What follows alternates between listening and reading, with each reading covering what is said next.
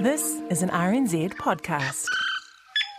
The cancellation of that commemorative service in Christchurch was, of course, not the only bold call that was made yesterday to try and hold back the spread of COVID-19 coronavirus. As of midnight Sunday, every person entering New Zealand, including returning New Zealand citizens and residents, will be required to enter self-isolation for 14 days. Everybody. The Pacific are exempted from this measure. They are the only ones. Many political pundits applauded the PM's go hard and go early message there after days of urging her in the media to take more active measures. But while the Prime Minister was telling the media what the government will do on Saturday, the previous Sunday she'd been telling people what they ought to do about coronavirus, along with two experts in a Facebook Live video on her own feed. Kia ora everyone. We're seeing lots of feedback and questions coming through on social media about COVID-19. And there's been lots of research and evidence out there, including this report from the World Health Organization about specifically COVID-19, but no one expects you to read that. So today, to help us share a little bit of information, I have the Chief Science Advisor, Juliet Gerard, and also Michelle Dickinson, also well known as Nano Girl. And both of them are going to help me answer some questions I've been seeing from you. Now, that video has been viewed 1.2 million times in the week that it's been online, and it probably won't be the last time in this emergency that the Prime Minister uses that particular tool. In a press conference on Friday, attended by international reporters here for the March the 15th anniversary, she said this about the power of social media. We live in a world now, of course, where this is our new form of publisher. These are our new broadcasters. And lately, the old ones haven't always helped when it comes to COVID-19 facts. The public panic is almost as contagious as the virus itself. As cases spread, so too does the fear and anxiety, only amplified as we see the news headlines about events being cancelled and iconic locations shut down. So should we be adopting the famous World War II motto, keep calm and carry on, or do we have a right to panic? That was how the morning show on Australia's Channel 7 opened on Friday, with a pointless rhetorical question which didn't help the viewers at all, and neither did the on-screen caption with the weak pun, keep calm and corona on. But they did have a medical expert in their studio who was making sense.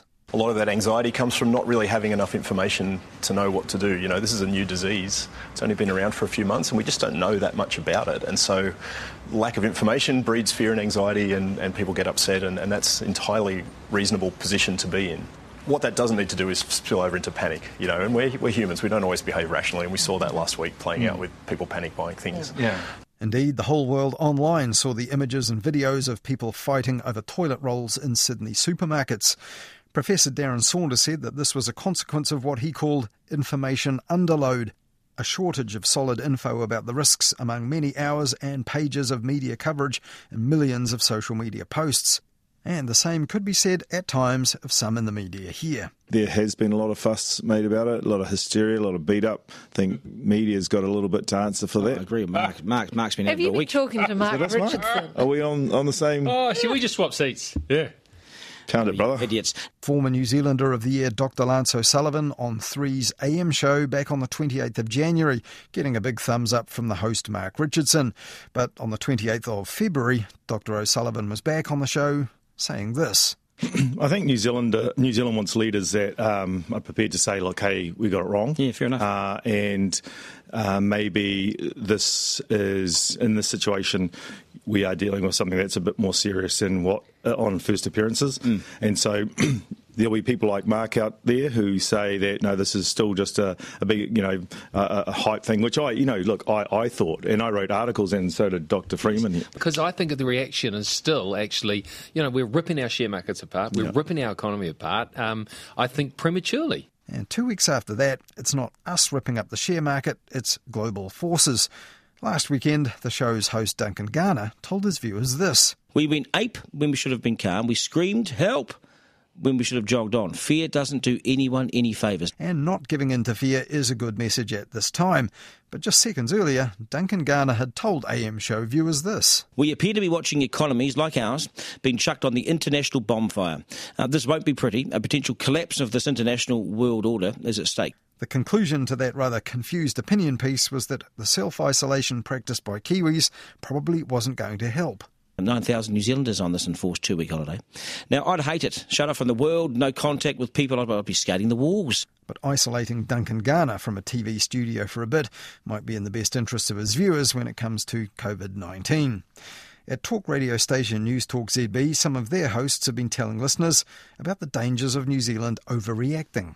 A fortnight ago, for example, the morning host Kerry McIver said she'd happily fly to London for a break with no fear of contracting coronavirus.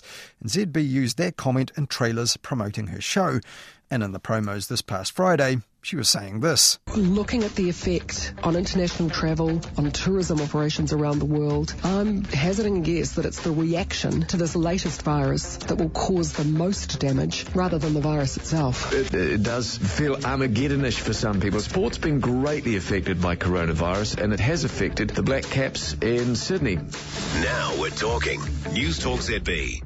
And just moments after that aired on ZB, the Drive host Heather Duplessis-Allen called the station's leading sportscaster Martin Devlin, who was alarmed about why so many sports events were being shut down. I mean, how ridiculous does it get? You know, the Piha thing, for example. Look, maybe I'm just an idiot, but I don't understand.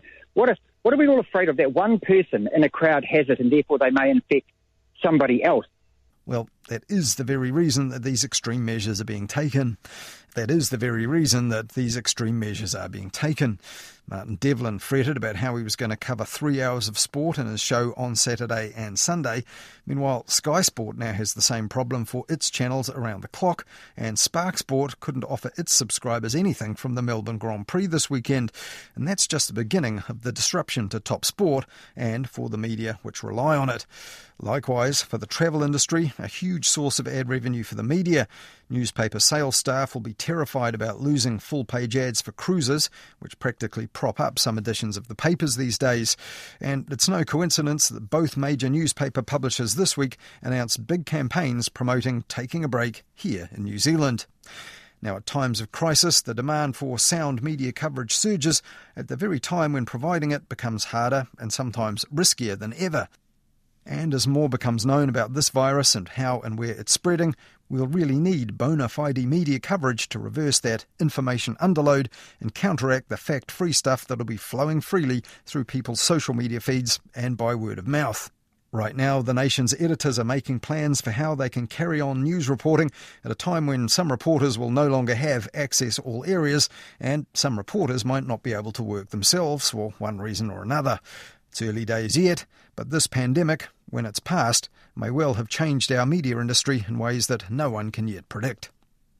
Well, that's all we have for you from the Media Watch team for this weekend, but we'll be back again with more on the media at about 10:30 next Wednesday night with Midweek Media Watch on The Lately Show with Karen Hay, and then back again for Media Watch at the same time next weekend here on RNZ National.